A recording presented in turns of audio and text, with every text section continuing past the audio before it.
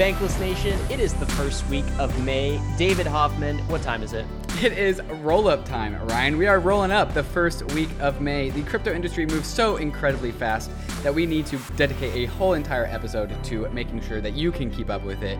And so we are going through all the things that happened in the last week of crypto.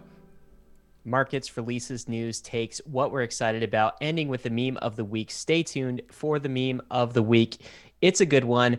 We're going to try to jam-pack the entire week of crypto into your Friday morning. Enjoy this with a cup of coffee. David, we've had a busy week, man. I heard a DAO launched. It did? What DAO? Yes, a very important DAO. Oh, tell me more. It's called the Bankless DAO, and you should be a part of it. I think I will. I think I like that DAO. You should be a part of the Bankless movement, David. How do I become a part of the Bankless movement, Ryan? Dude, we're going to get to all that, actually. So I think we have a section for Bankless DAO when we talk about releases. I think we have a section when we talk about news. I think we have a section when we talk about what we're excited about, because it has definitely been an exciting week. So if you haven't heard, Bankless has launched a DAO, basically, through a Genesis team. And it is going like gangbusters. Like I can't even keep up with the amount of activity that's going on. Some exciting stuff brewing in the Bankless community, in the Bankless movement. Yeah, inside the Bankless DAO Discord, it really just feels like a shaken snow globe, and everything is and it's chaotic and crazy, and everyone's really excited, everyone's buzzing, and like we're starting to see the first like little drifts of settlement as to people are finding their niches, people are self-organizing, emergent organization. A lot of thoughts are going around as to how DAOs work nowadays, especially a media and culture DAO. There's nothing. We didn't actually do too much on-chain stuff. There's no smart contracts. We don't have a protocol. We have an organization of people. And that's something that is unique. It's completely layer zero, completely people. And just like a shaken snow globe, it's pretty beautiful. Yeah. Like seeing all of it come together. All right, man, we'll talk about the DAO many times throughout this episode, but let's get to the markets first, David. That's what the people are here for. They want to know what the Bitcoin price is right now. What is the Bitcoin price? Bitcoin price, $55,720 at the time of recording. Bitcoin just hovering between $50,000 and $60,000 would be the range that I would call it at. Just a very long consolidation period for Bitcoin. So we're up on the week, but still like, you know, it's not hitting its bull highs as it was previously. What does that mean for Ether? Ether, quite the opposite story. Ether has hit a new high, actually of the day of recording, at $3,600. It is currently at $3,460 at the time of recording. And it's really done a fantastic job of not dumping, which is absolutely crazy. Ether started the week as low as $2,700 and then went all the way up to $3,600. And a lot of people in my circles and the people I talk to were like, all right, this has got to be like too steep, too fast, too steep. It's going to dump. And then it continued to keep on going up. So I would call this precariously high, but if we want to call this a quote-unquote new financial paradigm where people were underexposed to Ether and now they are trying to snatch back what Ether they could because they were underexposed to it, now realizing that perhaps this is actually going to be a new global store of value, then it kind of makes sense that, you know, people are FOMOing into Ether, not just individuals, but institutions. And there's been a lot of conversation this week, especially that this extra basically insane buying volume and buying pressure for Ether has been coming from institutions rotating into Ether and understanding and accepting Ether as a macro store of value asset. Yeah, I think that's the big story in markets this week, to be honest, David. And what's interesting about what you said is like people who are worried about the price of Ether, they'll point to Bitcoin and say, well, can Ether sustain this level of price and continue to grow while Bitcoin is stagnant? Because that hasn't been the case previously, except, David, if you flash back to 2017, when this was happening from March 2017 on forward to most of the rest of the bull run was Ether. It was a story of Ether outpacing Bitcoin. Maybe we are repeating 2017 again. We've talked about this on Bankless. We talked about it last year. We even talked about it like at the earliest episodes of like, we think that 2021 is going to be somewhat of a repeat of 2017. And maybe that's what's going on. But you mentioned institutions. This is Ash. He works at a crypto hedge fund institution. This is a tweet thread he put together about 14 reasons ETH is a higher upside treasury reserve asset. Interesting term, treasury reserve asset versus Bitcoin. David, I think we should do all 14, but we got to be quick, man. Yeah, So there's a lot in here. Yeah, I think before we get started, because Ryan, I know you're going to take number one. The interesting thing to note is he's calling it a treasury reserve asset. That's basically what I was saying when I was saying a store of value, macro store of value. Different words, same. But the important note is higher upside. Yes. So keep that in your brain as we go through these. Ryan, you want to kick us off? All right. Yeah, man. Let's do every other. Okay, so I'll do one. So ETH is a proven store of value, having appreciated 85,000% since inception 5 years ago, 6 years ago, in 2015. 85,000% since inception. Proof of number go up. That is absolutely crazy. Yeah, do two for us. Two, ETH is only 25% of the market of Bitcoin. Bitcoin is $1 trillion versus Ether $317 billion. So there's that upside, right? Like if you believe that Ether is equivalent in Bitcoin store of value nature, you would see Ether being only 25% of what Bitcoin's market cap is. ETH staked is now going up. ETH staked now exceeds $9 billion. So that is ETH locked in staking. That is 3.26% of ETH supply and going up if Justin Drake ultrasound money thesis pans out. That's number three. Number four, scarcity is here. EIP 1559 effectively cancels out ETH inflation rate, which really puts Ether as a macro store of value treasury reserve asset. It deletes 4.3% of the total supply. Is that the right metric? It cancels out ETH's inflation rate of 4%. So EIP 1559, no inflation. There you go. Another ultrasound money theme. 22.5% of ETH. This is number five. Supplies illiquid locked up in smart contracts. This is ETH being used as economic bandwidth. Another bankless theme for DeFi. And Ash says number will only go up over time as use cases accelerated. And we're certainly seeing DeFi use cases accelerating. What's number six, David? Six, whale wallets are growing. Wallets that hold more than 10,000 Ether, right? This is actually people, largely institutions, I would say, who are actually putting more and more Ether into their treasury, into their balance sheet. So people with big money are buying more Ether. We report on this, number seven, every week. 66 billion in US dollars locked in DeFi protocols. That is aggregate of everything that's locked in DeFi protocols. And that's 66 billion already, growing at a rate of 40% per month. Absolutely crazy. Grayscale, at number 8, Grayscale holds roughly 3% of all Ether supply, which quote unquote won't be sold anytime soon. And if you are a lazy institution and you don't want to set up the infrastructure for just more sophisticated holding Ether, you just go to Grayscale, right? So that 3%, that's not just Grayscale as an institution, that's other institutions using Grayscale to access Ether and put it on the balance sheet. Won't be sold because it can't be sold as well, the way Grayscale's product works. Number 9, Ethereum has over 2,000 active monthly developers compared to Bitcoin at 360. Development leads to more apps, more innovation, more disruption. Look, that developer score is only measuring Ethereum-specific protocol libraries. So it doesn't even include all of the developers that are building DeFi protocols on top of Ethereum.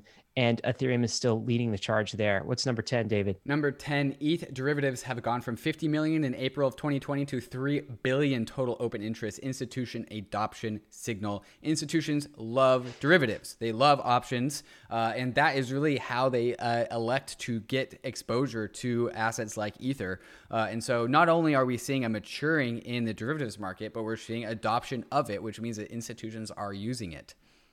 This follows number 10. This is number 11. ETH futures positions have seen a 20x increase, now sit at 7.5 billion in open interest, another institutional adoption signal.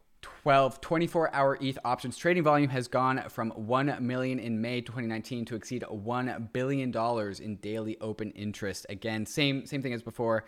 This is what institutions use. Looks like they're using it. Number 13, ETFs in Canada, full stop. ETH ETFs in Canada. They're coming to the US soon, right? That's the tweet. Number 14, ETH is starting to gain and decorrelate with Bitcoin, and this will continue as developer activity rises and more use cases are created. That decorrelation from Bitcoin is key to actually people understanding it to be a uniquely different and compelling macro store of value asset. Ash summarizes it with a price prediction. ETH currently range from 10,000, he says, is inevitable. 100,000 best case scenario. 100,000, absolutely crazy numbers here. And he says there's more incentive to hold ETH than Bitcoin due to Ethereum's growing use cases. Again, Ash works at a crypto hedge fund. He's been listening to Bankless for a while. I think he's tuned into the narrative here. And that is the narrative being presented to institutions right now. So if you're confused by why ETH price go up while Bitcoin price stay flat, take a look at this thread. Re-listen to the last 14 points we made. All right, David, let's go to the DeFi token watch. DeFi Pulse Index, where are we right now? Yeah, DPI currently priced at $560. Hit an all-time high of $584. Is that right? That's not right. No, the all-time high was earlier this week at $610 or so, and currently took a little bit of a tumble from that high down to $560. But overall, dollar price performance of DPI, doing great. Going up, not as fast as ETH, though. Tell us the story in our DPI to ETH ratio. DPI being slaughtered on the ETH ratio. It had a valiant effort at 0.2. It had another valiant effort at 0.18, but it ultimately has fallen down to 0.16 Ether per DPI. And so DeFi assets getting just absolutely demolished in Ether terms. As you would expect, Ether just went... Are you happy, David? I mean, yes. It was ETH's turn. It was ETH's turn. It has never been ETH's turn since like literally December of 2017. It has. it patiently waited its turn, and it's ETH's moment right now. I'm eyeing the ETH to DPI trade. Like I'm eyeing it. It looks tempting. Like DPI is going to reverse at some point in time. It's just a matter of like, at what point do you want to catch the falling knife? You think we're going to have another DeFi summer, but we might have an ETH summer first is kind of the point, right? And it's hard to trade into We've already had an ETH spring. 2 seasons of ETH in a row. You would spoil me, sir. We'll see how it plays out. All right, let's talk about stablecoin supply because these are hitting new all-time highs too. The first stat we have is USDC, which is Coinbase Circle. They hit 15 billion. So 15 billion on chain in USDC. Another follow-up to that is Tether actually hit on-chain volumes of 1 trillion, the 1 trillion mark for the first time. Stablecoin adoption is just going up and to the right. Yeah, and it just makes sense. All the times that Ryan and I talk about how terrible the banking UX UI is, obviously stablecoins are going up and to the right. Congrats to Tether, $1 trillion in a 1 year period. That's pretty phenomenal. Guess what, man? I had to wire funds from literally from a Wells Fargo account this week, right? So had to schedule an appointment with the banker, had to go there in person. An appointment? Right? The banker asked all sorts of questions. Where's the money going? Like, what's happening? All of this. And I was just like, oh my God, you guys, this is a fax machine. You guys are so dead. Wait, you're operating a fax machine and we have the internet here. What was it, like small talk? Like, oh, where's your money going? Or was it like, please fill out this form? It was a little bit like, oh, so where is the money going? And like just weird questions that shouldn't be asked about money. Marginally personal questions.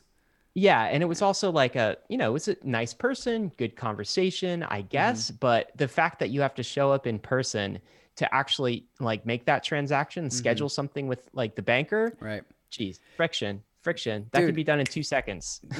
my roommate, he was going to transfer me some money, and for some reason we just did it in cash because he's my roommate. He just handed it to me. So I took real cash, paper dollars, right, paper dollars. Yeah, literally the worst form of cash. And so I took that to the bank, and I gave it private though. I gave it to not when I come to the bank with it. I gave it to the teller, and she was like, "Oh, like did you make a big sale?" And I'm like, "Don't ask." Don't ask about that. That's not your information. Like, what are you doing? Yeah, no, stop. Yeah, exactly. Cease. Ethereum doesn't ask. Why do you doesn't ask? You don't get exactly. All right, David. Let's get to this. While we're on markets, man, Doge is pumping. So, sadly, like everyone, many friends that I know, they'll text me about Doge price these days, right? So, like, what's going on? Why so sad? Because we live in a goddamn meme culture. That's what's going on. Yeah, deep sigh. And like, it really Okay, just but like, we love memes, don't we? good memes. What's your problem with memes? There are good memes and there are bad memes. Yeah. I mean, why is this a bad meme? It's the people's money, right? It's Doge. Yeah, god damn it, Elon. Look what you've done, Elon. The thing is, like, we are doing our best to promote the real values that this industry has to offer, and then Doge just fucking yeets itself to the goddamn moon. Joe Weisenthal, do you know him? Bloomberg. Yeah. A commentary on finance, has lots to say about crypto, of course. He says that, okay, David, Doge is no different than Bitcoin. It's just a meme, buddy. It's a community that says it's going up, hold it as a store of value. It is money. It's no different than Bitcoin. What's your take on that? Yeah, like the thing is, like, Doge is it's a funny meme, but Bitcoin is a meme in the same as like the US dollar is also a meme. Like, it's just something that you have in your head and you ascribe value to it. It's like the different, when we talk about memes, we're just talking about narratives, right? The Bitcoin narrative is serious. Bitcoin narrative is personal sovereignty with money, no money printer, power by the people for the people. And Doge is like, haha, cute dog, number go up. Like, the narrative behind the meme is important. Like, the Doge meme is very like nihilist, like, and then, like, I'm all one to say like fuck the system, but I want to fuck the system with a better system. Doge is like, you know what? Let's actually just burn everything because nothing matters anymore, and let's pump it to the moon. Like, do you know what I think of it as? I feel like it's a low conviction meme. Like, it's a meme, but it's a low conviction meme. That's. I don't think you're not going to get holders of last resort in Doge. Right. They're here for the pump. They're gonna be gone. And by the way, have you looked at Doge distribution near the top? Oh, yeah, it's awful. It's awful. It's terrible. Right. Yeah. The reason why Doge makes outsized news is because, like, I bet you much higher percentage of Doge is lost than Bitcoin, because why would you keep on holding on to your Doge, right? You would just lose it. And so that's why it goes like from 1 penny to 60 cents in under like 3 months, because there's no supply. There's no supply out there. You have a point there. Gary Vee just said that he had some Doge and he lost it because he didn't know what it was. Like, he just said that on the podcast earlier this week. Anyway, Doge, we'll get back to you when we get to the Elon SNL news. But for now, we want to tell you about the fantastic sponsors that made this episode possible. Bankless is proud to be supported by Uniswap. Uniswap is a new paradigm in asset exchange infrastructure. Instead of a cumbersome order book system where trades are matched with other humans, Uniswap is an autonomous piece of software on Ethereum, which is what Ryan and I call a money robot. No human counterparties or centralized intermediaries, just autonomous code on Ethereum. Input the token you want to sell and receive the token you want to buy. Something brand new in the Uniswap ecosystem is the Uniswap Grants program is now accepting applications for grants. We have been saying this for a while and we'll say it again. DAOs have money and they are in need of labor. If you think that you have something to contribute to the Uniswap DAO, apply for a grant to Uniswap. Just look at the size of the Uniswap treasury. It's almost $3 billion. This mountain of capital is looking for labor. Do you have something of value to contribute to the Uniswap DAO? No matter how big or small your idea is, you can apply for a uni grant at unigrants.org and help steer Uniswap in the direction that you think it should go. That's exactly what we did to get Uniswap to be a sponsor for Bankless, and you can do the same for your project. Thank you, Uniswap, for sponsoring Bankless.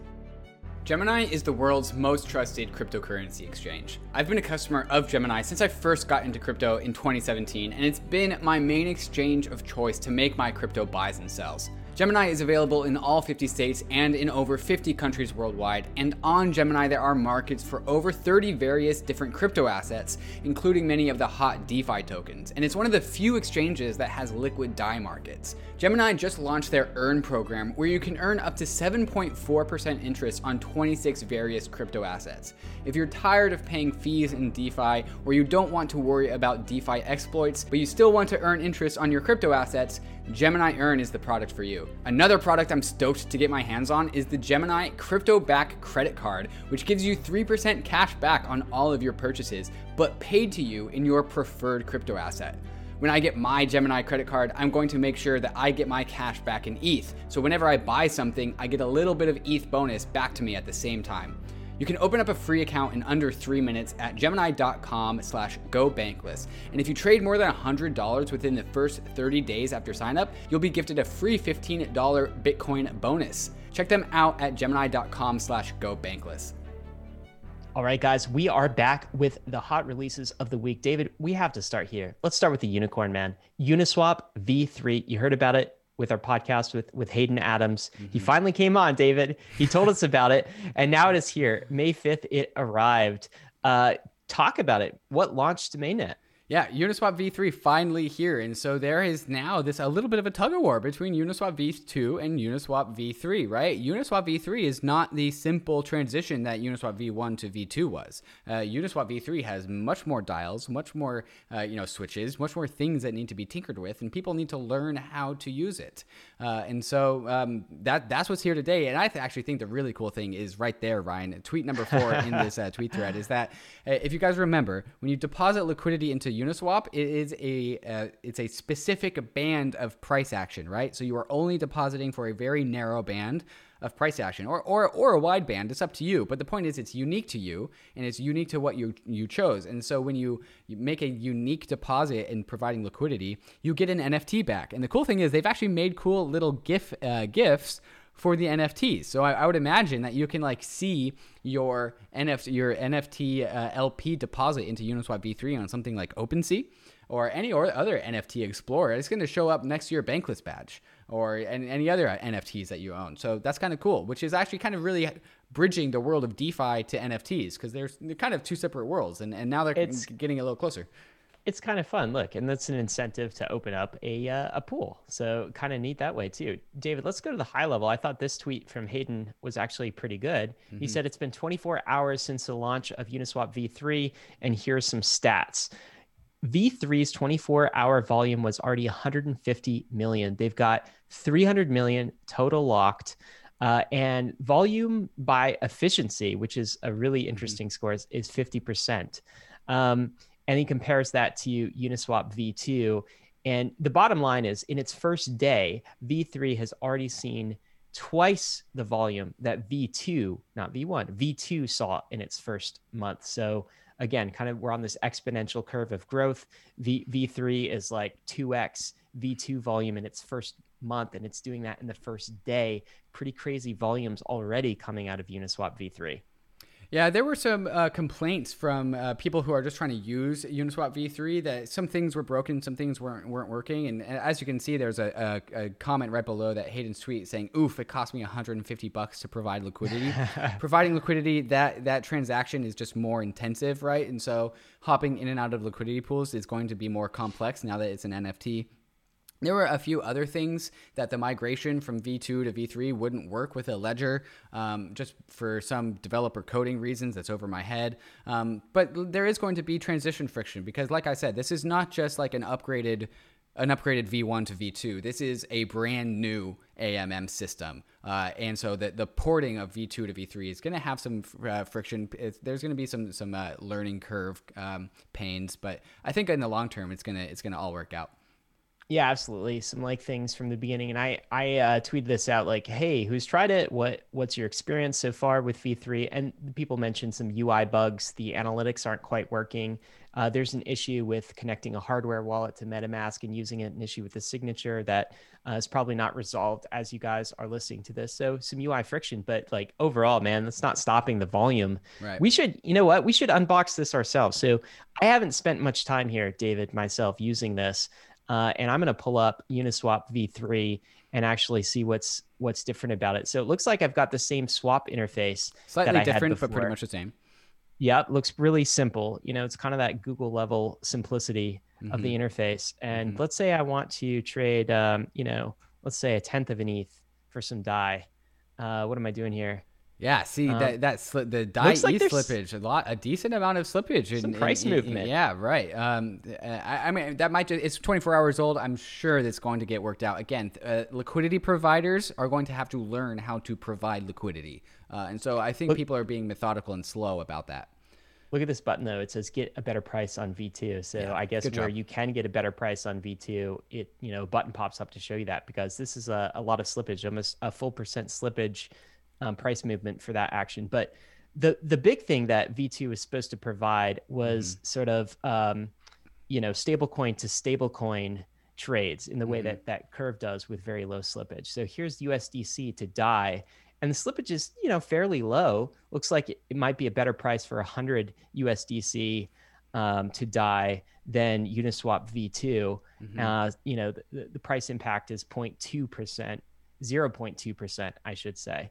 I wonder what happens if we scale this up. Yeah, see, that's where it gets pretty cool. I'm pretty sure. Yeah, so you're already up to $1,000, and it only got a little bit more illiquid. Yeah, and so now we're up to $10,000, and it's actually just the same amount of illiquidity as one less zero, right? And so actually now we're up to $100,000, and it's still 0.34%. And so it's actually not getting any more. Yeah, you keep adding zeros. It's actually not getting any more illiquid, and at some point you have to max it out because you're going to just completely wipe a market maker from one position starting to to max out $10 million trade. $10 million trade. Wait, 3%. What's $1 million? How much slippage? Let me count my zeros here. 1, 2, 3, 4, 5, 6. Okay, $1 million gets you 0.4% in slippage on USDC to DAI. If you add in one more zero, Ryan, if you go to $10 million, it gets to 3.5% slippage.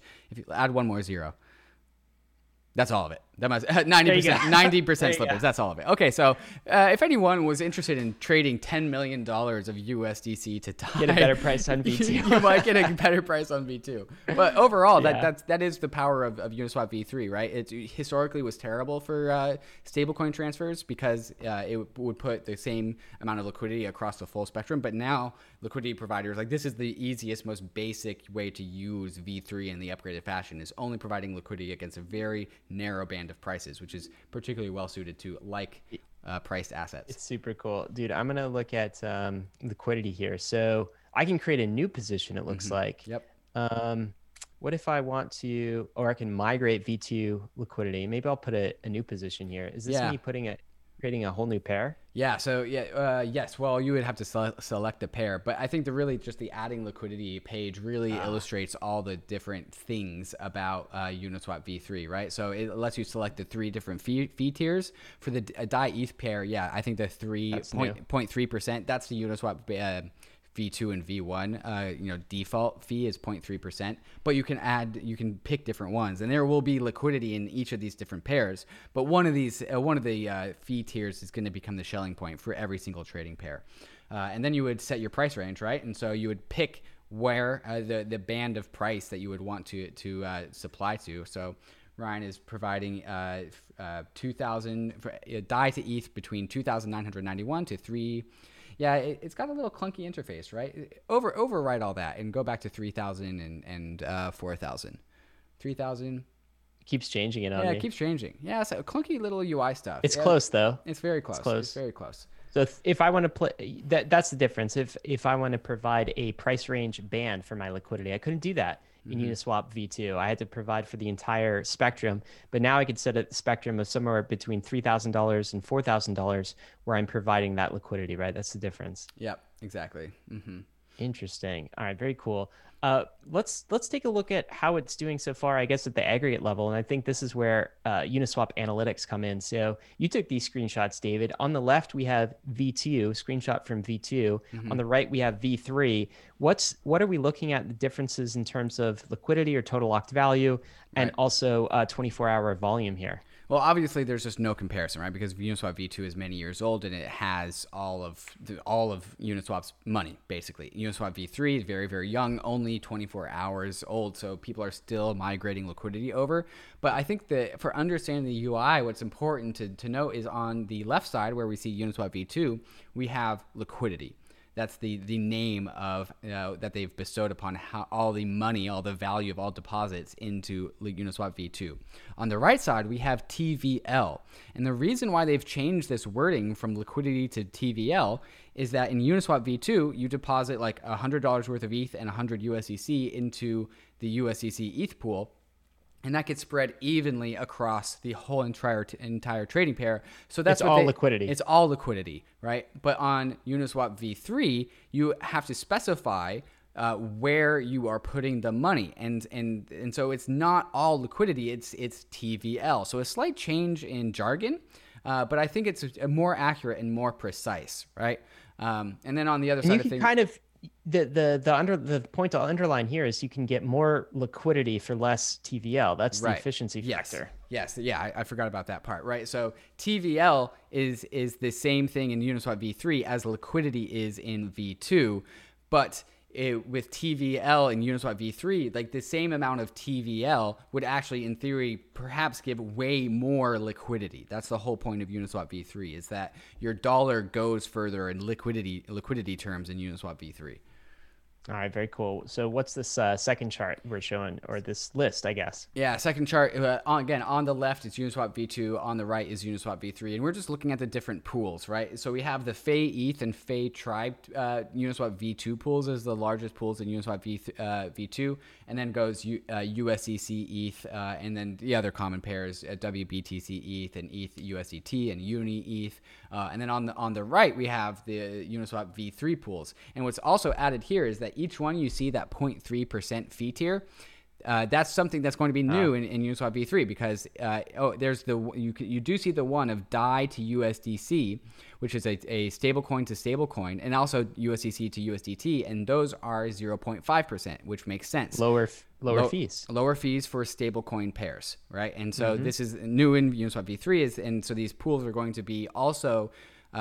So there's not only is there a theoretical DAI USDC 0.05% Uniswap pool. That's not theoretical. That's exactly what's there. But there's also a DAI USDC or DAI USDT 0.3% and also 1%. But those are just illogical for stablecoin to stablecoin pairs. It might be more appropriate for more illiquid assets. Like Unisox, for example, would actually be a great 1% LP fee, T-fear. And so that's something that you need to pay attention to in V3, is that there are the same pools of the same assets, but they can be segregated by trading pair or trading fees. What's kind of cool here is what we're seeing is, I think, what we expected to see. It's happening. It's still early, but a lot of the stable coins are receiving a massive amount of 7-day volume. Pretty interesting that stablecoin pairs are the one seeing a lot of adoption. And you'd kind of predict that from the way Uniswap v3 is optimized for those types of curves. I do wonder, speaking of curves, what Curve is thinking as a DeFi protocol, because many have said that v3 was going to be sort of a curve killer, in Curve being a protocol optimized for stablecoin to stablecoin types of trades. And it looks like Uniswap v3 is absorbing maybe some of that right now. We'll have to see how that plays out. I think the last take to have here is that not only do we have up to 3 different liquidity pools in Uniswap v3 with 3 different fee tiers, even though one of those fee tiers will be the dominant one, there will still be 3. And then we still also have Uniswap v2. And so as a user, it's actually getting a little bit more complex to use Uniswap. And Uniswap have done a great job making that very easy to navigate that complexity, because they have that button that says like there's a different fee tier or different trading pair that's more illiquid or more liquid. But I still think the role of aggregators and DEX aggregators is going to play a very large role here, because they're just going to obfuscate everything. And not only are they going to aggregate across all Uniswap trading pairs, but they're also going to do every single other DEX. And so I really only think that aggregators are just going to be the place to access Uniswap v3. Yeah, absolutely. We don't lose anything. Uniswap v2 is still there. No one's lost anything. We are just gaining in DeFi. All right, David, we focused on that release because it's such a big one. We just have a few others this week. The first one is this launch, Meebits. This is an NFT. This is from the folks who created CryptoPunks, right? So that's why this is getting such, such press and such adoption so early. So what is Meebits?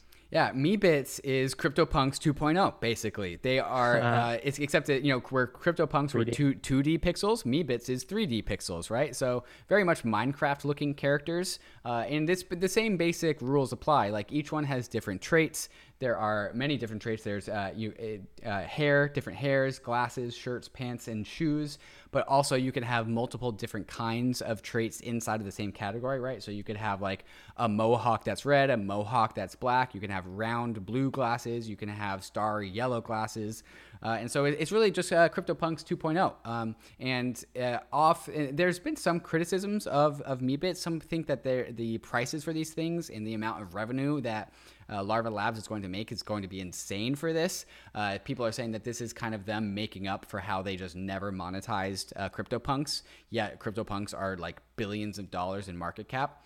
And so there's a little bit of controversy, but at the end of the day, the market decides. And right now, the market's kind of hot for Meebits. Yeah, it's the $80 million, David, they've sold. Meebits NFTs, some of them are selling for six figures already. And Larva Labs has banked $80 million, dude. Yeah, like, that's not something to scoff at. That is not something to scoff at all. Eighth largest, I believe, NFT market, right? Eighth most successful NFT market project of all time based on the secondary sales volumes as well. So I don't know. What are your thoughts in general here? We've had this conversation a little bit, but is this bubble territory again for crypto, for NFTs? Well, I think the reason why CryptoPunks have done so well is that people get to buy them and then put them as their avatar. And that's kind of cool because like you get to kind of, brag about your CryptoPunks, but you also in a very virtual world that is crypto Twitter and crypto Discords and whatever. Social signaling, man. Social signaling, right? And these are what these things are. CryptoPunks are avatars, and so are Meebits, right? And so what Larva Labs is really doing is they're really borrowing from their success on CryptoPunks, which they did not monetize, and using our episode with Vitalik, borrowing legitimacy from CryptoPunks and bestowing a little bit, borrowing some, and putting it into Meebits because one worked out so well. Speculators are saying, well, the second one might work out pretty well too, and so there's a lot of buying pressure for Meebits, and I think that I would separate this from the rest of the NFT market because this is something that just like CryptoPunks, very uniquely crypto. Sir, you said Vitalik legitimacy episode. Quick plug. Coming Monday, guys. You have not heard it yet, but that is coming Monday. Oh, right. That's next week. Early release for Bankless paid subscribers. Absolutely. So if you are a paid subscriber, you already have access to it. David, I'm going to come back to Bankless DAO because I want to end there. But let's talk about this, which is super exciting. OKX is a crypto exchange. We call these crypto banks. They are now supporting direct deposits and withdrawals, not just on Ethereum mainnet, but to a rollup, Arbitrum. This is something that we had hoped would happen, predicted would happen. Crypto banks actually depositing user funds directly onto rollups and layer 2 chains rather than mainnet. This is definitely the future. I feel like a whole bunch of other crypto exchanges will follow suit, and it's super bullish to me. Any takes here? Yeah, the amount of surface area there is on L2s for just innovation and integrations is extremely large. And it's just going to be overall where people end up, where they have their money and it's not on Ethereum, and then they want to go to Ethereum, but they don't want to pay gas prices. What do? You go to an L2 first, and there's no reason why you can't go to an L2 first. I think L2s are actually going to become the dominant onboarding vehicle onto Ethereum. Ethereum, the center, is actually going to, I think, become like the harder place to get to in the long term because people are just going to want to play around in L2s in the first place. Difference between an L2 and a sidechain. Of course, an L2 is secured by Ethereum, by the asset price of Ether, by the economic security of the main chain. A sidechain is not. That might have its own validator set. Absolutely. So it's bullish news there. Okay. Speaking of L2s, I think a long-awaited feature enhancement for crypto has been privacy. So all of this information is public on the blockchain. If I send you money from an ETH account, somebody knows what my address is. I send it to you, David. They know what your address is. They know exactly how much I sent you. But we are adding privacy to layer 2s as well. This is Aztec protocol with a private rollup now supporting ZK DAI, not just ETH. Kind of cool. Get into this for us. Yeah, so they launched ZK ETH not too long ago, and again, now they are launching ZK DAI, a hidden through line. Again, let's cite the Vitalik episode on legitimacy coming out, where he said that DeFi apps prefer DAI because of DAI's legitimacy as a stable coin. So hold that in your brain until Monday when you listen to that episode. But Absolutely. cool, not only do we have private ETH, but now we have private crypto dollars or DAI. So that's absolutely fantastic. I keep going back to like, David, this is the vision for crypto since it was born, right? Yep. Imagine if we had a non-sovereign money that was peer-to-peer and completely private, right? And now we do. It's super cool what's happening in crypto for those that are paying attention. Again, this is not reaching CNN mainstream news yet, but the price of Doge is somehow. David, let's talk about the last release. Bankless DAO welcomes you. The Bankless DAO has officially released. Genesis team put out a post about this. Man, I'm super excited about all of the activity that we've seen in the Bankless DAO since launch. It is like that snow globe, as you said. What are you excited about? Dude, that's our last question. I can't ask you that. Don't answer what you're excited about. Maybe talk about the distribution of it and how it launched. Yeah, so we wanted to do this differently, and the Bankless DAO is already a different DAO. Kind of like I said at the beginning, like this, we aren't Yearn, we're not Sushi Swap. We don't have an on-chain DeFi app. We have an off-chain group of people who are interested in a shared common banner, the Bankless banner. And there's really like we got Ryan and I on in the Bankless LLC side, and we got Lucas, and we got a couple other people, so many other people approach us and be like, "Yo, I would love to help out. How can I help?" And I don't really want to be a manager, and I know you don't want to be a manager, Ryan. So Bankless LLC doesn't have the surface area to onboard all the people that want to help. Yet Bankless DAO as a digital organization, which if you just, the difference between Discord and Slack, by the way, is they're the same apps, but one is open and one is closed, right? And so Discord, where the Bankless LLC is like the open Slack, right, for a company, except it's not a company, it's a DAO. And so when I talked about the snow globe and the settling of people are finding their parts of the Bankless DAO that they want to contribute to.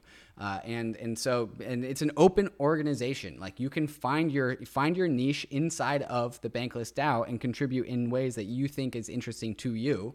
And that's how the DAO grows. We go ahead. We already did this kind of in small ways, right, David? So as you said, like we're a very small team producing all of this content, but we've had people in France reach out and say, "Hey, we want to translate Bankless and spread the mission in France." And it's like, yeah, go do that. And like Bankless France has been doing that for the past year, right? As an offshoot. Bankless Russia. There are Bankless chapters all over the world. There are even Bankless clubs inside of universities now. And so we can't coordinate all of that activity. The meme is really the coordination layer. It's like, what's the Bankless movement about? It's about going Bankless, right? It's just like, that's all you need to know. And with that rallying cry, now others can get involved in the movement. But now we have a mechanism to coordinate some of that activity. That's the difference with Bankless DAO. So super exciting, man. And like the energy around this, the quality of people who have joined so far, like I go through, everyone joins the Bankless DAO and they introduce themselves in the intros channel. We've got like Harvard professors. There's some talent and like in there. Rocket scientists. And like, I'm like, you listen to this podcast? What are you doing? But they do. And I'm just excited to see what comes of this experiment. It really is an experiment. Yeah, let's talk about the Genesis proposal, Ryan. Can you bring that up on the screen? Okay, let me find where that is. I think that's the announcement post. Yeah. Yeah. So this is something again different. A different way to do a DAO is that we distributed the Genesis team distributed the bank token to a bunch of different people based on different criteria, right? Like if you were a Bankless badge holder, fun fact, that's why we're telling you to get the Bankless badge so often, and a couple other different vehicles. Like, did you donate to the Gitcoin? Did you buy a BAP0 T-shirt? And a few other ones. I got my airdrop, Ryan got his airdrop, but we didn't get any airdrops in outsize of what other people got, right? We got equivalent airdrops. And then we submitted the Genesis proposal. And that's where Bankless LLC it requests a distribution of Bank from the Bankless DAO. And so Bankless LLC is requesting permission from the Bankless community to bestow upon us a portion of the Bank tokens that we propose that we think is fair. And so if you are a Bank token holder, you can vote yes or vote no. It's up to you. Yeah, it's really like the vision for this is for Bankless LLC to be one media node on the network, right, along with other media nodes. And so the Genesis proposal was really like a question, like, here's what we think we can provide the Bankless movement. Would you like us to continue doing that? Would you like us to coordinate our activity? So I think it's not only like about Bankless LLC getting more involved here. It's also a template for other organizations, other media nodes to get involved. So it's super exciting. And dude, like I had, you know, I had no idea what the like people in the DAO would do, whether they would vote yes, whether they would vote no, whether they would fine tune the proposal, negotiate. It's all up for discussion, and it has been. And the vote doesn't close until tomorrow. So anyway, this is just a really exciting experiment, and I think that now we have an internet scale organization that can live long past a set of 5 individuals that run Bankless LLC, right? So like, if something happened to us, David, this movement lives on as a media entity. And that's what's so cool about Ethereum and so cool about the DAO structure. Yeah, that's exactly right. Again, it's things are a bigger tent under a DAO form, right? Like, we could not fit enough people under Bankless LLC, and to the point where it was started to have its own spin-offs. And like you said, with Bankless Russia, Bankless France, but now everyone can find themselves under the Bankless DAO tent, right? And just as you said, the Bankless meme needs to be some, like, the whole point, the Bankless meme is literally about being a bigger tent. It would be stupid if we kept it under the LLC. It can grow into its fullest potential in DAO form. And so, Ryan, are you familiar with Google's 20% time? Yeah, that's where like they encourage employees to spend 20% on a creative project, right, of some kind. Exactly, right. And so you and me, we need to help bootstrap this DAO, right? We're part of it. And so I propose that like Fridays are DAO days, right? Where instead of working on Bankless LLC, we work on Bankless DAO. Obviously, we're basically in the Bankless DAO Discord Monday through Friday plus weekends too. But we're also juggling Bankless LLC stuff. Perhaps on Fridays is only DAO day. Friday is DAO day. Yeah, dude, that's a good idea. The other thing is like all of the 20% hobby time that all of these professionals outside of their work activity, they can pour their skills and talents into the Bankless DAO. And that's super exciting. I want to say one last thing, and then we'll move to news. And that is this. If you are upset or disappointed that you weren't part of the original distribution, like, what I want to say is, this is 4 days old, right? The entire purpose of future seasons of the Bankless DAO is to invite more people into the Bankless DAO.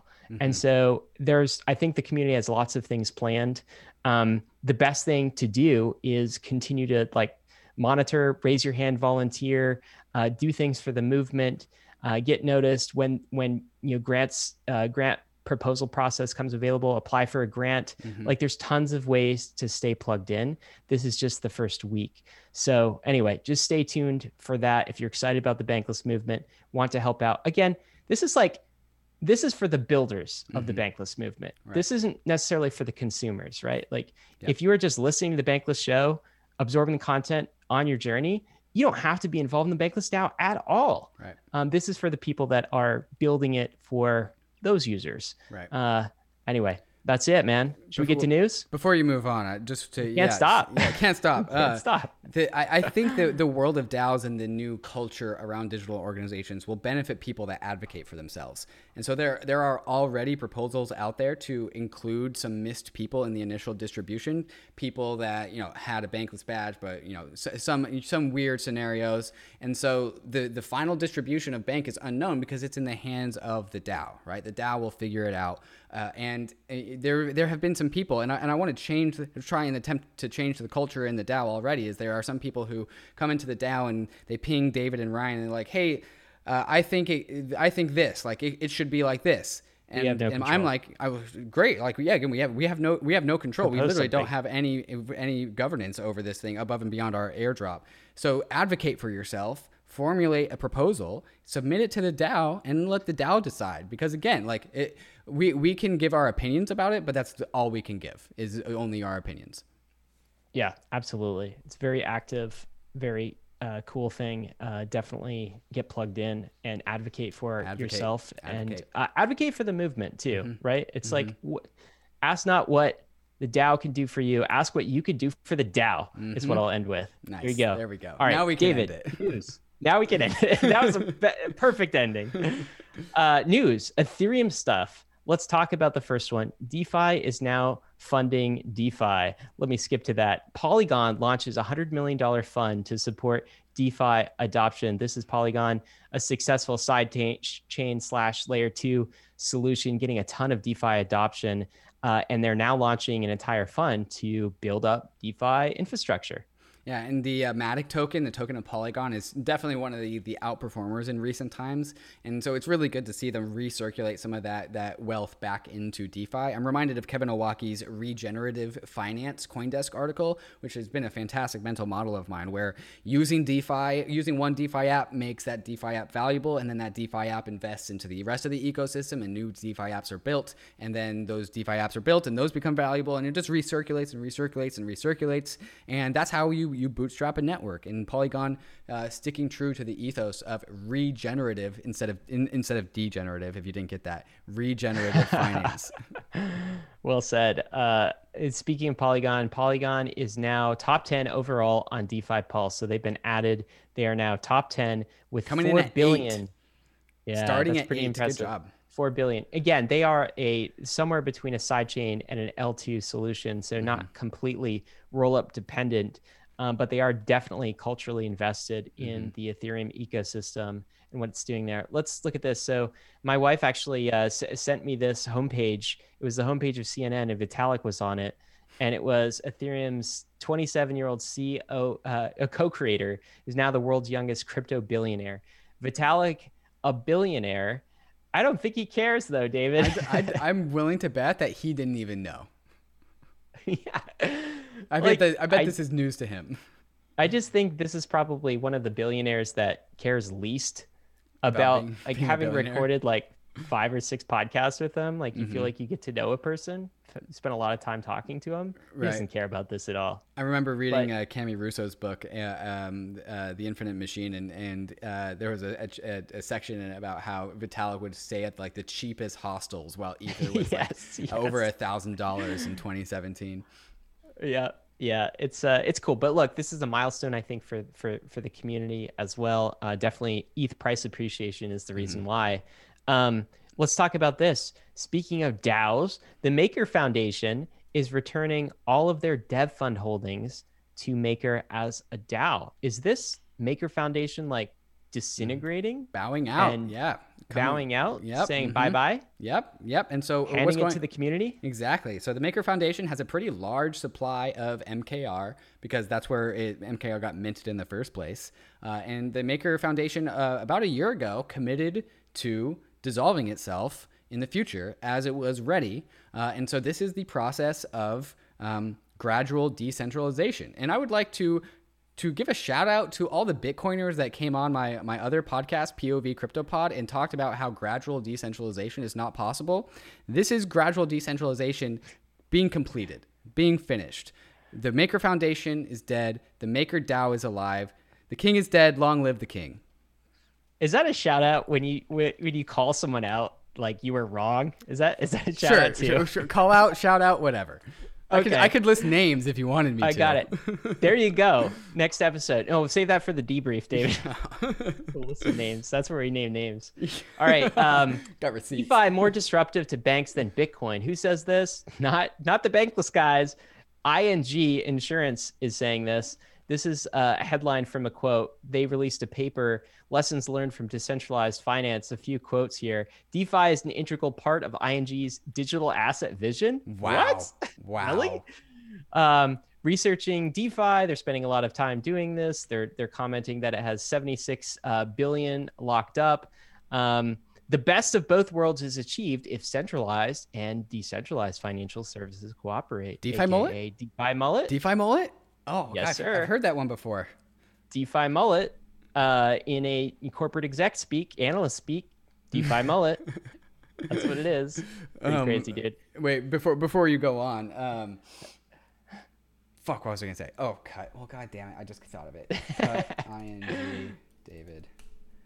Ryan, earlier I said that DeFi season is coming. Like, this is why. And again, while we have retail aping into things like Dogecoin, we have, in my opinion, in my from what I can tell, in my analysis, we have institutions putting Ether on the balance sheet and using Ether as a store of value, and also investigating DeFi assets. And so I would like to present the possibility that there are strictly different cohorts of buyers between why Doge is pumping versus why ETH is pumping. And I think people are also settling in around, the institutions were circling around Ether, and then they just landed on it recently.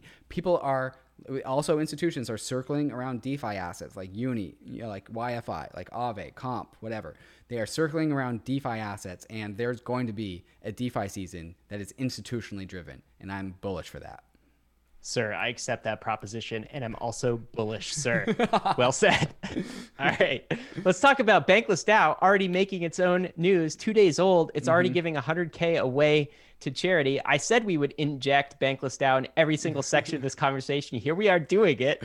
I don't know if it's in meme of the week, but here it is. David, what's going on? 100K. How is Bankless DAO already donating to charity? What's going on here? Yeah, if you click that snapshot link, we'll give a little of the backstory. So Udi Wertheimer, who, famous troll, has publicly stated that he is interested in coming onto a podcast to articulate the vision of BNB as hyper-sound money.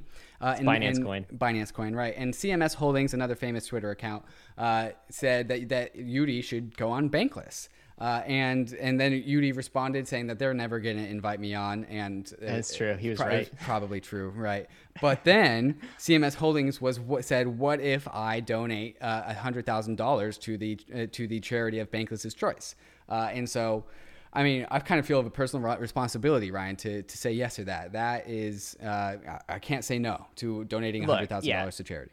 An hour of our time, David, to have a conversation with Udi is definitely worth $100K to charity. Yeah, and like Udi, he's a conversationalist. Like we can have a conversation. It'll be fun. I don't know if it'll be useful, but it'll be fun. It'll be funny. Yeah. And so what we're doing is, instead of Bankless LLC saying where the money is going to go, we just handed the rights to that over to the DAO. So the DAO chooses where $100,000 goes. Right now, Gitcoin is in the lead, followed not too far behind by India COVID relief, followed not too far behind by Coin Center. There's only, I think, 5 or 6% of total outstanding bank voting. And so this current vote is completely swayable in any direction. I'm kind of bummed that Bitcoin mining carbon offset isn't really in the lead, but fair enough. Like I'll give it to Gitcoin. That was yours? That was mine. Well, you have it like a 0.001% to vote on, sir. So you should do that. Yeah, I definitely should do that. But Gitcoin in the lead. So maybe if this comes through, we're donating 100 Bankless DAO plus CMS Holdings donating $100,000 to Gitcoin. Cool. How silly is that, dude? I don't understand. But okay, dude. What if though BNB is actually hypersound money, man? And what if? I think we'll find out. What if we're wrong? What if we're wrong? wrong? To be continued. When's that podcast happening? We haven't scheduled it yet. Yeah, well, first we have to come to a head. The Bankless DAO needs to pick which charity to donate to. Then we'll forward that off to CMS, and then he'll donate. Schedule time. And then we'll schedule it with Udi. Yep. Stay tuned, guys. To be continued. All right. Ethereum is headed to 10K. Not, again, the Bankless guy is saying this, but somebody on CNBC saying this. Gary Tan, a famous venture capitalist angel investor, saying this live on CNBC for the world to hear. He said a few things. ETH going to 10K. He said ETH is ultrasound money. Wow, David. 2 months from the creation of ultrasound money? Genesis of ultrasound money? It wasn't the creation. The creation happened in like September of 2020, but it was really started. The articulation, the heavy was promotion. All Justin Drake. Yeah. Yeah. Yeah. So, dude, that's look, we've said before, social layer, meme layer, it propagates up. Here it's propagating up to traditional finance, CNBC, Gary Tan, now sporting ultrasound money. Kind of fun. Yep. All right, let's talk Bitcoin. This is a big one. This is bigger Huge. than Bitcoin. Like this might, I mean, we could have led with this. US banks are allowing Bitcoin trading in 2021, says NYDIG execs. NYDIG, is that how you say that? NYDIG, NYDIG, yeah. I'm not sure. But New Digital Investment Group has inked a partnership with fintech Fidelity. Fidelity has been in crypto for a long time, since like 2015, 2016, doing a lot in the space. That's Fidelity, the investment company. And now NYDIG is going to be signing on a whole bunch of banks, I believe, to be able to actually buy and sell crypto assets, in particular Bitcoin. So like this is, David, I think this is the banks wanting a piece of this. Right. The banks not knowing how to custody crypto assets, not knowing what to do with it. And this agency, NYDIG, helping out with that with a partnership with Fidelity. So pretty soon it's look, this is something we predicted. When Coinbase goes public, all of the other banks are going to look at their financial statements in the SEC. They're going to look at all those financial statements and start salivating and being like, oh my God, this is possible. Where's our cut? And this is them coming back and trying to get their cut of crypto. And so you'll basically have the ability to buy and sell crypto at your local bank. That's what this leads to. Yeah, there's a typo in this article where they say New Digital Investment Group is actually New York Digital Investment Group. NYDIG. Okay. And that makes more sense. The way that this works is that NYDIG takes care of the trading and custody, and they just have APIs to apparently hundreds of banks. And so all this is, from what I can tell, an API integration. If you want to hear a better explanation of this, listen to NLW's podcast with somebody actually from NYDIG explain this. But apparently, very simple integration where they just put in an API, and then all of a sudden, next to your USD balance in your bank account, you have a Bitcoin balance. That's so hard for me to fathom, to even picture that world. But that's what's coming, and it's because of the profit incentive for banks to get aboard this. All right, let's talk more about profit incentives. NFTs. There's a profit incentive in NFTs as well. We had Gary Vee on the podcast. He's doing some stuff with NFTs, and he's just launched VeeFriends, which is his take on NFTs. There's some cool features here, I think, that we covered in our episode with him earlier in the week. But I guess a few takeaways. One, I think this onboards more people to Ethereum wallets. So in order to get these NFTs, you have to have an ETH address. So it's crypto native from that perspective, which I like. You're also buying these NFTs with ETH, which is kind of cool too. So again, onboarding more people. This is not necessarily something for me, not necessarily something for you, but it is something that his community is interested in, and we'll see how this goes after he launches it. Yeah, and I think that's really actually the big takeaway with Gary Vee and his NFTs. You know, with CryptoPunks or Euler Beats or all the other like more general NFTs, there's like anyone who's interested in NFTs can start to speculate on like the cool NFT. These Gary Vee NFTs are really just for Gary Vee and his fans. It's kind of more of a not formally, but informally a closed ecosystem because, you know, if you don't care about Gary Vee, then you're not going to care about his NFTs. But if you do care about Gary Vee, then you probably are really going to be interested in his NFTs. And these NFTs aren't just like some weird drawing that you saw on screen. It's not just something that Gary drew. They're actually redeemable for some sort of time with Gary. And so they're like hang out with Gary collateralized NFTs, right? You got like dinner deer. He just drew a random picture of a deer. Now it's an NFT. And if you buy this NFT, you get to have dinner with Gary. And Gary has a massive fan base. And if you are not in that fan base, and you probably don't care, but if you are in that fan base, then you are probably downloading MetaMask, loading it up with Ether, and then buying a dinner deer NFT. And credit tip of the hat to Gary. Could have done this on, you know, Solana, could have done this on some other chain. No, he did it on Ethereum L1 with Ether. Not with fiat on Top Shots.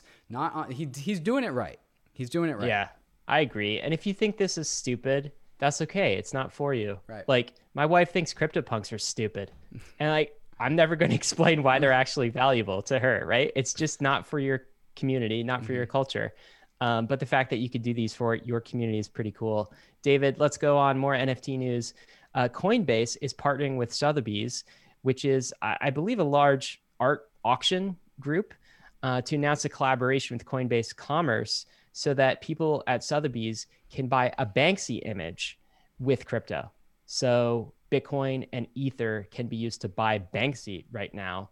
Bitcoin and ETH is money. Wow, real world Banksy, you can use it for that now. I guess it's becoming more money like. David, this is cool too. Upshot has just announced that they've raised $7.3 million. I think of Upshot, what they're trying to do is be sort of the Zillow for NFTs, where they give you like a price estimate for all of these NFTs. And there's actually an opportunity for Bankless badge holders here that we can get to. But what's your take on what Upshot's trying to do? Yeah, so it's kind of like I'm gonna kind of butcher this explanation, but then I'm gonna get back to how it's actually accurate. So like think of like swiping left or swiping right on NFTs, or kind of like a hot or not, right? So you're presented with two NFTs and you just pick the one that you like the most. And this is an NFT appraisal platform. And so with more and more data, everyone remembers, in the social dilemma or the social network where Mark Zuckerberg did that hot or not thing with like college students on campus. Very controversial. Good thing NFTs don't have emotions. And so you can just pick your favorite NFT, and with more and more and more data of more and more people's inputs, we can actually come to some sort of emergent pricing or emergent appraisal for the value of NFTs. And so as an appraiser, you are incentivized to pick the same NFT that everyone else is going to pick. And you have to do a little bit of due diligence, not only looking at it and seeing if you like it or not, but looking at how much supply there is, previous trade history, who made it. And so it's a two-sided marketplace. People who want to earn money appraising NFTs and people who want to pay to have their NFT appraised. And then there's also a wisdom of the crowds mechanism where if you pick the other things that other people pick, then you get rewarded outsized. And that, at the end of the day, art is just valued as how much other people value it. And so this is a pretty cool NFT appraisal platform. Again, already beta access available to Bankless badge holders and Bankless badge holders only. Yeah, so if you have a badge right now, you can log on to app.upshot.io. If you connect your badge with MetaMask, you should be able to access the interface and become an appraiser and start earning for appraising these NFTs. Super cool protocol. Excited to see where that goes, David. We'll end the NFT section on this. CryptoPunks is now being valued at $1 billion USDC. Is this triple comma club or what, man? Yeah, and go ahead. Yeah, dude, like an NFT that is worth $3 billion in NFT market, that like blows my mind. Does it feel frothy though?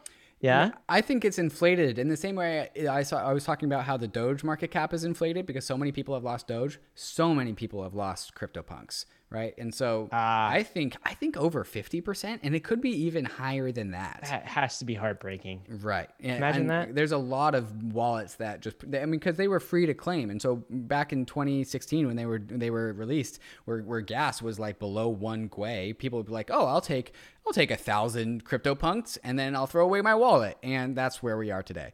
And then it turned into the value of a house. Right. Sorry. That's sad, man. A more than reasonably sized house, I might add. Crazy. All right. Let's get to a few others before we leave. Goldman Sachs is leading a $15 million Series B into a round for Coinmetrics. Coinmetrics is super cool. Great data site for crypto. Doing fantastic work. Our friend Nick Carter over there. And this is Goldman Sachs leading the round. So like big financial institutions getting involved in crypto. Really cool, really bullish. Anything more you want to say there? Yeah, top tier data analytics platform with a seed round from a top tier. I mean, I'm not going to say nice things about a bank, but as far as banks go, Goldman Sachs is like really high up there in tier status. And so tip of the hat for Coinmetrics. And this is illustrates just the value of good data in this place. I'm going to blaze through these because this is all the same theme, which is traditional bank uptick of crypto. Here's another one. S&P, Dow Jones, a famous index, of course, they're launching a Bitcoin and Ethereum indice. In 2017, this would have been huge news. This week, it barely is a blip on crypto's radar, but it is huge news. PayPal has held exploratory talks about launching a stablecoin. Dude, the rumor mill keeps swirling. PayPal's absolutely doing something in the stablecoin space. So is Visa.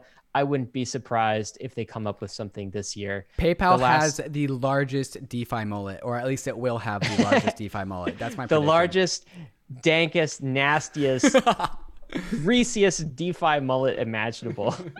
That's what David's predicting. All right, here's something else, David. Galaxy Digital is acquiring BitGo. BitGo, of course, is a very large crypto custodian. Galaxy Digital, premier crypto custodian.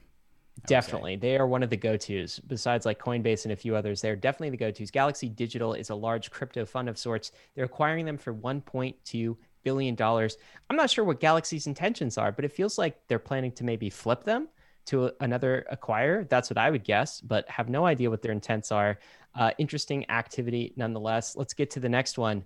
Look, we'll park on this for just a second because we talked about it in markets. Elon Musk had an SNL appearance, Saturday Night Live, of course. Did he say something about Dogecoin? He must have. Wait, no, he's going to have a Saturday Night Live appearance on Saturday because it's live, right? It hasn't already happened yet. Of course. Yeah. Of course. And so he's been shilling how he is the Doge father, and he's going to shill the Doge father? Is that really what he says? That's what he's been saying. And so I don't have time in my life right now for Elon, God so I haven't been Elon. paying attention. Sorry. What you could be doing. I mean, he bought Bitcoin and put it on the balance sheet for Tesla, so I guess Dude, he's launching rockets and making space age cars. He's making a farce out of my industry, Ryan. Okay. Well, I'm sorry. Yeah, I mean, he's a big memester. And he's apparently going to be shilling Doge really hard on SNL this Saturday. How do people know this? Oh, because Elon said he would? Because Elon's been tweeting about it. Because that's where the Doge father meme came from. Why? I don't know. What's he's his a purpose? meme lord.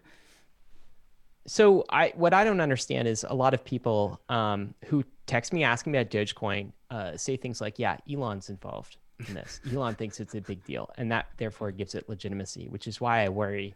Again, low confidence meme, low conviction meme is why I worry about Dogecoin. Should we send Elon some bank tokens? So Elon's part of the bank DAO? We should send Elon the Bankless podcast. Yes. And he should listen to it to understand this industry a bit more. I know Elon, very smart dude, understands a lot of things, but I don't know why he's doing this. Yeah. Come on, Elon. All right, David. A16Z is raising another fund as much as $1 billion for a new crypto fund. What's your comment here? Yeah, A16Z always pioneering the charge into crypto. $1 billion going into this industry. Is that going into crypto assets? Is that going into seed investments? Probably a little bit of everything. But overall, our industry is about to get $1 billion better.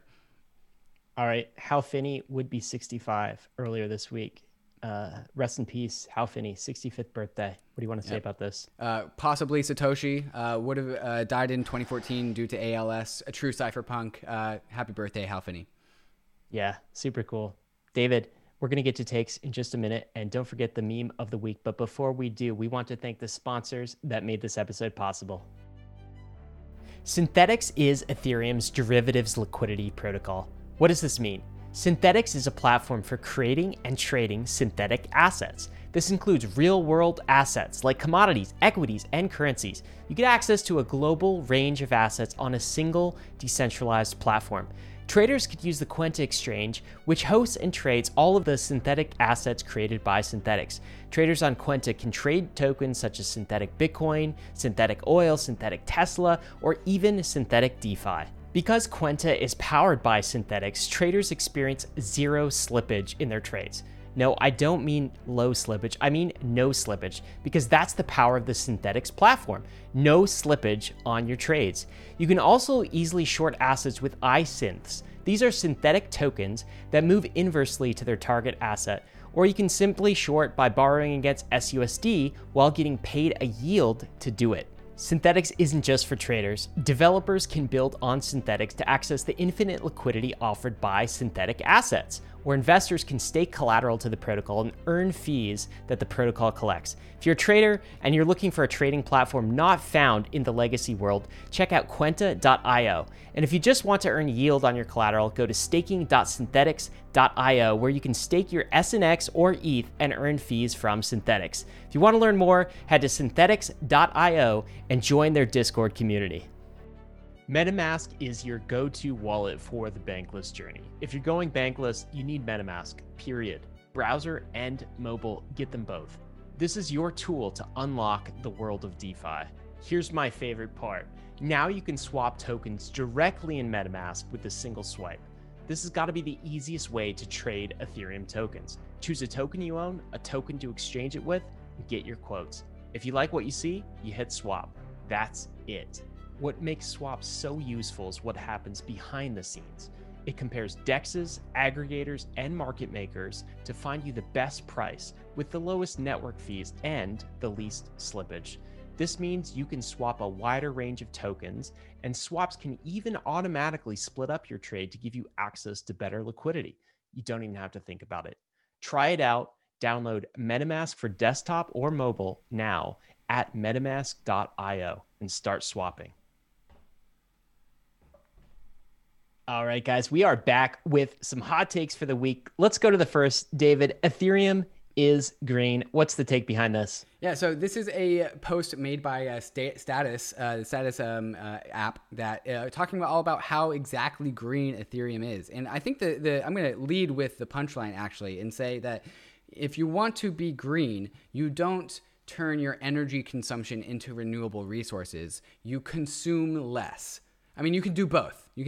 But consuming less is actually the greenest path forward rather than just reorganizing how you consume resources. If you can just stop consuming resources, you don't actually have to find renewable resources to consume. You can just stop consuming resources at all. And so what Status is showing in this blog post is that Ethereum is green because it actually just doesn't consume anything. And so under a proof of stake paradigm, it is 99% more efficient in energy consumption than proof of work. Dude, I just feel like this is checkmate to the proof of work argument, basically, right? So like, or the environmental impact of proof of work. It's basically like, yeah, the answer is we turn it off. Right. We stop doing it. It's not this convoluted answer of how much energy is Bitcoin or Ethereum proof of work using and how much of that is renewable versus non-renewable and how much of it is like net new innovation versus not. Like the answer is like, we just turn it off. And even if you don't care about any of this, that is a better narrative to go mainstream with, and a better narrative when your friend asks you about crypto's environmental impact or the media announces you about how much energy crypto is using on a given day. You just have to say, like none, zero. Now, like, so anyway, we talked about this before, but I just feel like that's a checkmate answer. And Ethereum, to be fair, can't say that yet. Right. Until the merge. Right. You know, and that's the goal. 9 months from now, 12 months from now. And I see the same, like I saw like 3 headlines this week. Like Bentley is committing to produce only electric cars by 2030. Like, X car manufacturer committing to only electric cars by X date. That the move towards electric feels like also the move towards proof of stake. Like proof of stake is just like the most efficient, green, like minimally consumptive thing. And like proof of work feels like a gas guzzler. It feels like a Hummer. It feels like a tank. And that's kind of the same ethos of protecting Bitcoin is like, well, we will just pile on armor after armor after armor. Whereas proof of stake is like, we'll just be really agile and lean. And I think that society, instead of wanting a big hunking gas guzzler, they want something agile and lean.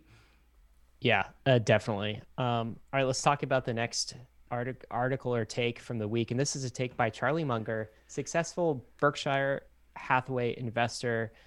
He and Warren Buffett, of course, very rich individuals. Great investment advice, too, both these guys. But Bitcoin's success is disgusting, is what Charlie Munger said this week. He's got some other lines here. Of course, I hate the Bitcoin success, Munger said. I don't welcome a currency that's so useful to kidnappers and extortionists and so forth, nor do I like shuffling out a few extra billions and billions of dollars to somebody who just invented a new financial product out of thin air. Peak cope.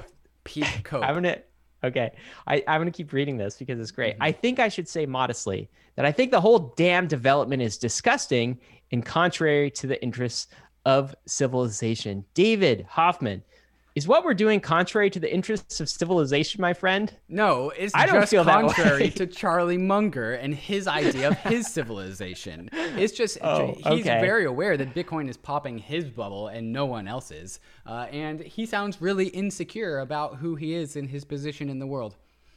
Yeah, it sounds pretty angry about it. And here's the bottom line. I don't think crypto is for Charlie Munger. Yeah. Like he's not going to have to deal with the problems that younger generations are dealing with Right. as a result of like Charlie Munger's success. Again, fantastic investor, but has done it on the fiat, the whole fiat money printer, pumping stock prices and all of these things. Of course, he's made great decisions from an investment perspective, but he's also benefited from the status quo banking system, right? So yeah, it's not for him.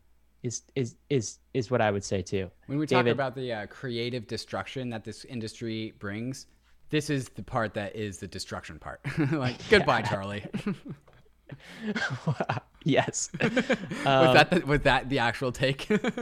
I don't know. Yeah, I don't know if that was the actual take, but there's something there for sure. All right, David, let's do this take. Man, really good. Eva, Balin. At $3, it was just a joke talking about Ether here. At $30, it was a good hobby. At 300, it was a group of builders. At 3,000, it's what? It's a revolution talking about the price of Ether. Really cool take here. Yeah, there's just something to say that we can talk about the revolution, but until it actually shows up in the market value of these assets, then it's only talk. When it's here in the number, you can say that the revolution's finally here. It's showing up. ETH price go up is economic strength, is economic security, is legitimacy. David, let's go to our friend Rob Payone, who we had on the podcast. This guy recruits for positions in crypto, for jobs in crypto. He helps people find a job in crypto. Do you want to read this take out and then give your comments? Yeah, he wrote an entirely long, a nine tweet long thread. So the whole thing is worth reading, but I'm just going to read number 9. It actually goes to 10. He goes, long thread short. If you love the crypto industry and you want a job here, go for it. Is there career risk? Yes, but everything in life has risk. Sitting in a cubicle at a big bank or big four droning away for the next 20 years is also a risk. If you want it, go get it. Hell yeah. Hell yeah, Bobby. And I remember in 2018, after I went to ETH Denver, which was like the impetus for me to get into this industry, I flew home and reflected on the plane ride home. And it's like, well, am I seriously about to go home and study for the GRE so I could get into school? Like, what's the point? What's the point? Like, am I seriously going to miss this? Whatever the hell this, I don't even know what this is, but I'm seriously going to miss it? Absolutely not. I am not risking missing Ethereum over the next 3 years, right? I'm not waiting for the next bull market if this one's ending. And then you know what I did, Ryan? What'd you do? I used a bunch of DeFi apps. I used Uniswap. Then I got the Uni airdrop, so I didn't miss out on that risk. I learned how to use all these things. Started a podcast. I would have. Thank God I didn't risk not doing all of those things because it pays to be in DeFi. David's profile shot. Few know this. They found out on April 1st though when we published the joke post, the prank. His profile shot is still him standing in front of a Wells Fargo for a job interview. Am I right about that? One of my first days on the job, but it was actually at a crypto job. Oh my God. Oh, that's funny though. Yeah. So like, I think great bit of advice here, like drop out of university and join a DAO. Like I'm only half kidding about that.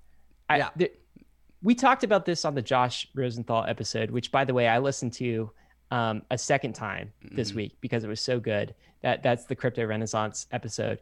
And he talks about this, and in his action items, where he kind of summed up the last 1,000 years of history. He said the place you don't want to be at this juncture in history is a part of the old institutional guard, because that's not going to accelerate the path. So you can't trust the path in the career like opportunities that the existing institutions have set out for you. Right? You have to find something new. You have to start exploring this new frontier, and you have to position yourself for the change that is coming about. And I think that's good advice being echoed by Rob in this thread here. Absolutely. David. Inside of a revolution, the risk is staying the same. For sure. Well said. Okay. All right, David, it's time. What are you excited about this week, my friend? You ready to see it? Because it's a show and tell. Yeah, I'm ready to see it. Here we go.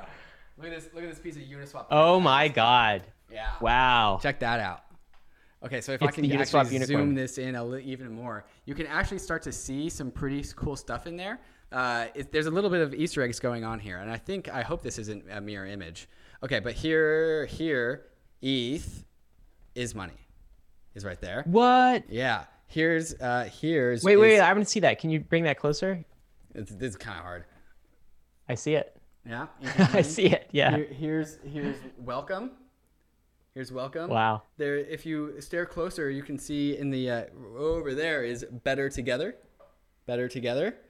Wow. And so there's just a bunch of really positive Ethereum focused words written all over this Uniswap logo, but in different languages, many different languages. There's Hindi in there. There's Arabic. There's English. And there's welcome, bienvenido, ETH is money. Where did you find this? Yeah, so I met up with this guy in Twitter DMs, Usama Kayat. I hope I pronounced that name right. I probably didn't. And I saw him post something similar, and I was like, yo, like, can I have that? And then he said, no, I want to make you a better one. So he made me a better one, commissioned it, and then he sent it to me. And so now I'm going to get it framed and put it up on my wall. That is awesome. Is this an NFT or is this like just old school traditional art? No NFT. Traditional art, pre-NFT NFTs. That's awesome. But it is representative of crypto culture, crypto meme culture, and Uniswap, man. Good week to get that too. Absolutely. Did you receive it on Uniswap launch day, or is it a couple days before? I've had it for a couple of days now. Yeah. Mm-hmm. That is awesome, man. Very cool. So thank you so much, Usama. Really cool present. Bunch of creators in this community. Absolutely. Ryan, what are you excited about? I got to say Bankless DAO. One more time. Just one more time. I told you we'd fit it in every section. I think we've talked about it at length, but just to see the amount of experimentation, the community kind of rally around the movement gives me hope that we have started something here that is much bigger than ourselves and that can continue to carry crypto forward under its value set, which is like, this is a technology about coordination. This is a technology about self-sovereignty. This is a technology that's going to make the world a better place. And if those values are instilled in any way in this movement, it's just the most exciting thing ever. It's like, that's my answer for every single week after this. If I could give the same answer and it was still interesting, but there you go. That's what I'm excited about. Yeah. What I'm optimistic about is I think we also have found the right people. The right people have found their ways into the Bankless DAO. And we'll continue to.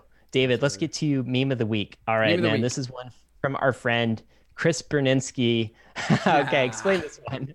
So this is the classic boyfriend looking back at a girl in a red dress while his girlfriend is upset at him for doing so. You know the one. You know the one. The boyfriend is the institutions. The upset girlfriend is BTC, and the girl in the red dress is ETH. Our ETH Maxis hats are definitely on this episode, but it's also reflected in reality in the markets. And so, awesome meme, Chris. You know how to meme for sure. Yeah, well done. Not just a fantastic investor and explainer. He actually wrote one of the books that got me really excited about crypto assets. Fantastic book. I think still holds up in a lot of ways. I hope he writes a second edition. And now he's talented at memeing. Some people get all the gifts. He's got everything, man. Chris Berninski, hopefully we'll have you back on the podcast again. That episode that we did last summer with him was fantastic as well.